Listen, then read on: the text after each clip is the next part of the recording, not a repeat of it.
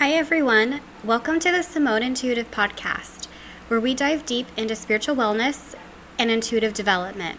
I am your host, Simone, and I have worked as a professional psychic medium, Reiki master, and spiritual life coach for over 13 years. You can find me at www.simoneintuitive.com, on my Etsy store, Simone Intuitive, as well as Facebook, Twitter, and Instagram. Hello and welcome! I hope you all are having a fantastic week. Happy 4th of July. If you are in the US, I think I will be posting this on the 4th of July.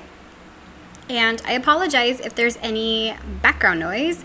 Everyone in the US here is on their toes, and there is a great deal of traffic and noise from the fireworks and whatnot.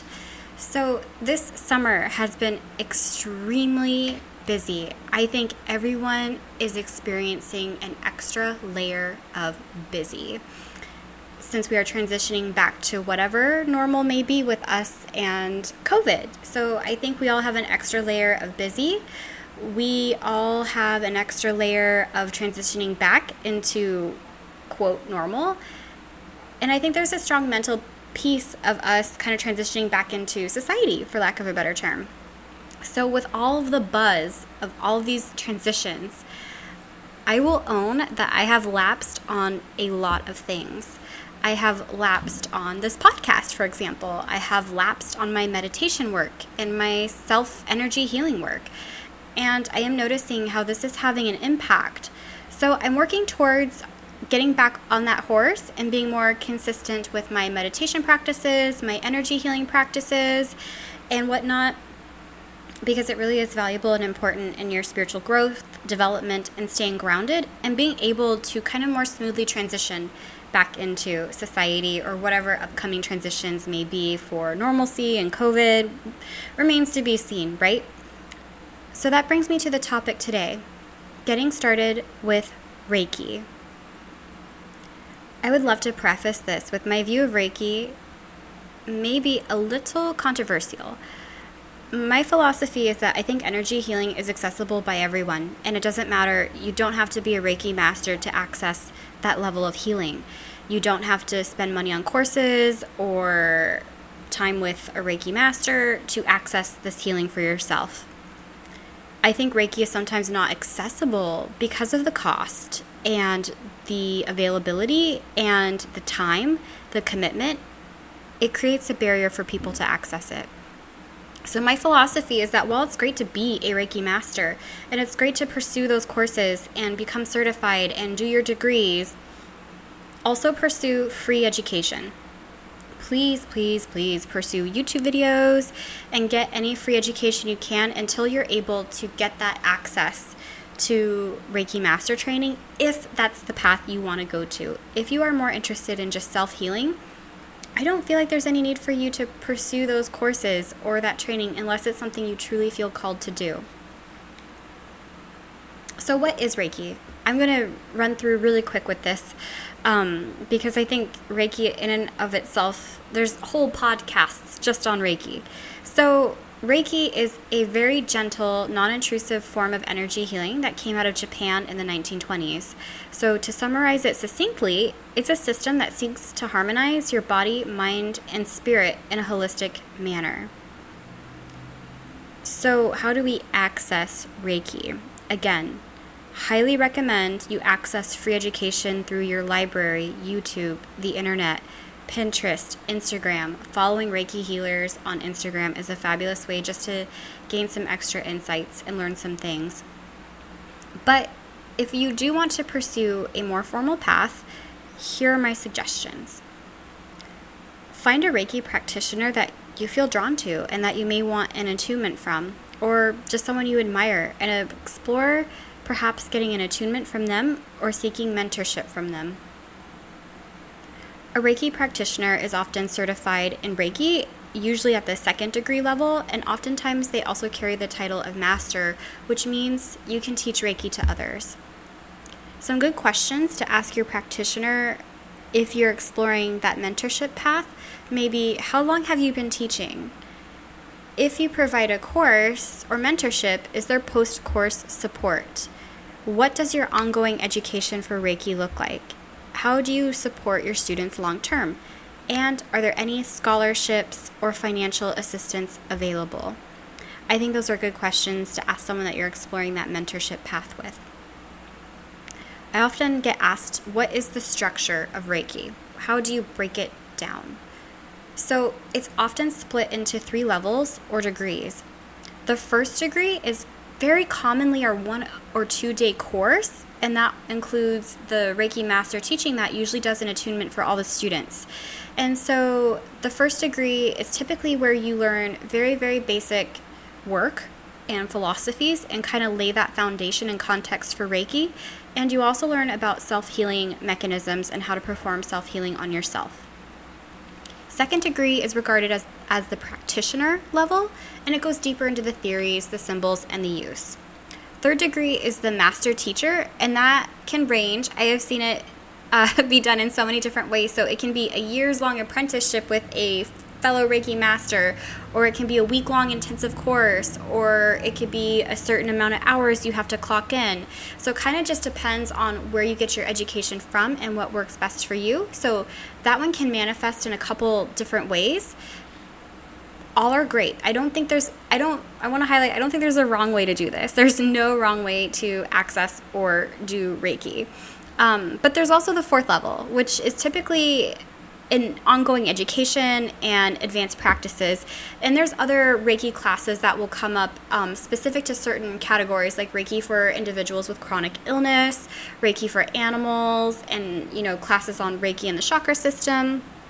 So it can come in a wide variety. And so for me, I am a Reiki master, and I completed my training in an in-person setting many years ago, and it included a day-long first degree, and the second degree was about 3 months long training, and then the third degree, I think it was about 4 or 5 months of training for me, but that was many years ago. And so I think the dynamic of how we access Reiki education has changed, and now there's several online classes available, and I think anytime you can do it online in a way that's more accessible and convenient for you, that is the best way to do it.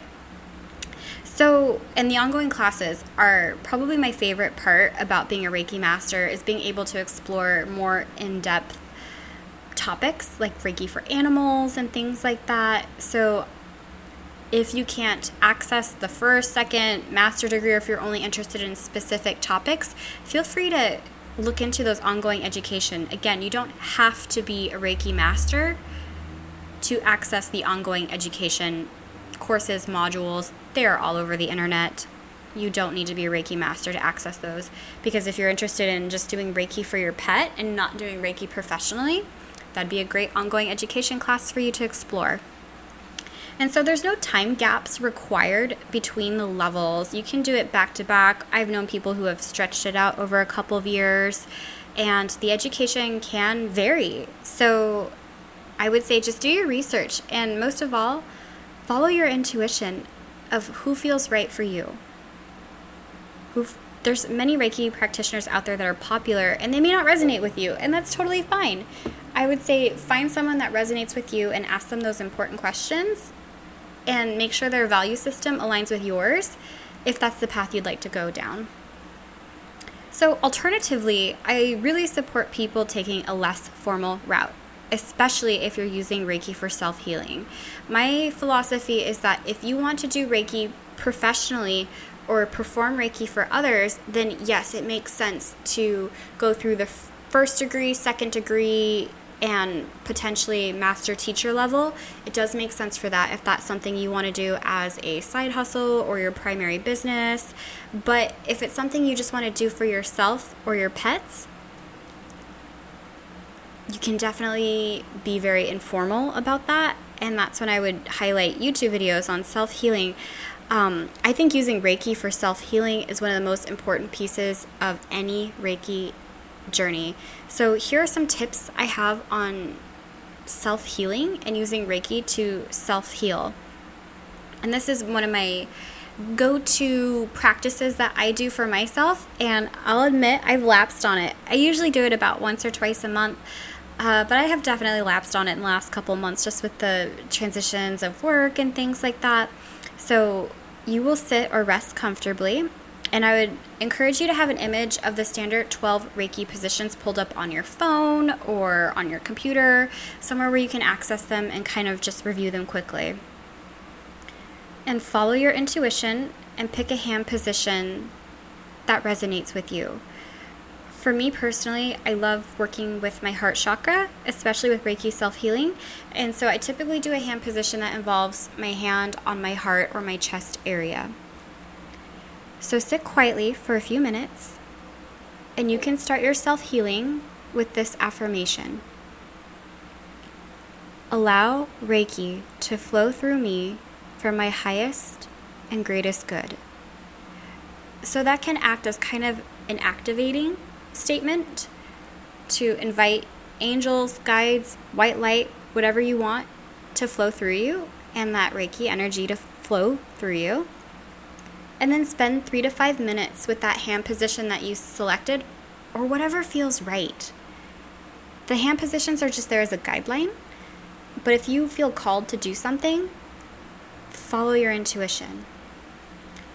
I would suggest spending 3 to 5 minutes in that position just to really feel and get a sense of that energy flow and what it's doing for you and your energy body. You can end there, or you can utilize another hand position. For hand position recommendations, I highly recommend anything with your crown chakra area, any hand positions that involve your head. I feel like that's really great for clearing out energy and grounding yourself, and also heart area. I think we all need to take care of our hearts so much. It needs routine maintenance. And you can do this practice whenever or wherever you want. So just to do a quick recap, this was about starting out with Reiki and how to start that formal process of accessing Reiki and some tips and tricks around that, and also accessing Reiki through a more informal route and doing your own self-healing. So one of my favorite things about Reiki is the 5 Reiki principles. And I have artwork with this, I have little cards, I have it all over because it's just such a great reminder. So here are the 5 Reiki principles. Just for today, do not anger. Just for today, do not worry. Today, I will count my many blessings. Today, I will do my work honestly. And today, I will show gratitude and kindness to every living thing. I love the 5 Reiki principles, and there's a couple different versions that have a little different wording. That one's my personal favorite. I think it's just a good mantra to remind yourself daily. I have artwork of it hanging above my desk area so I can glance up at it during my workday and have those helpful reminders of to not worry and to express gratitude and be kind. Always a helpful reminder. So with that, that's all I have for today, but I am so excited to reconnect with this podcast and share more information, and I hope you all are doing well. And if you are in the U.S., I hope you're enjoying your 4th of July and staying safe. So take care, y'all. We will chat next time. Bye.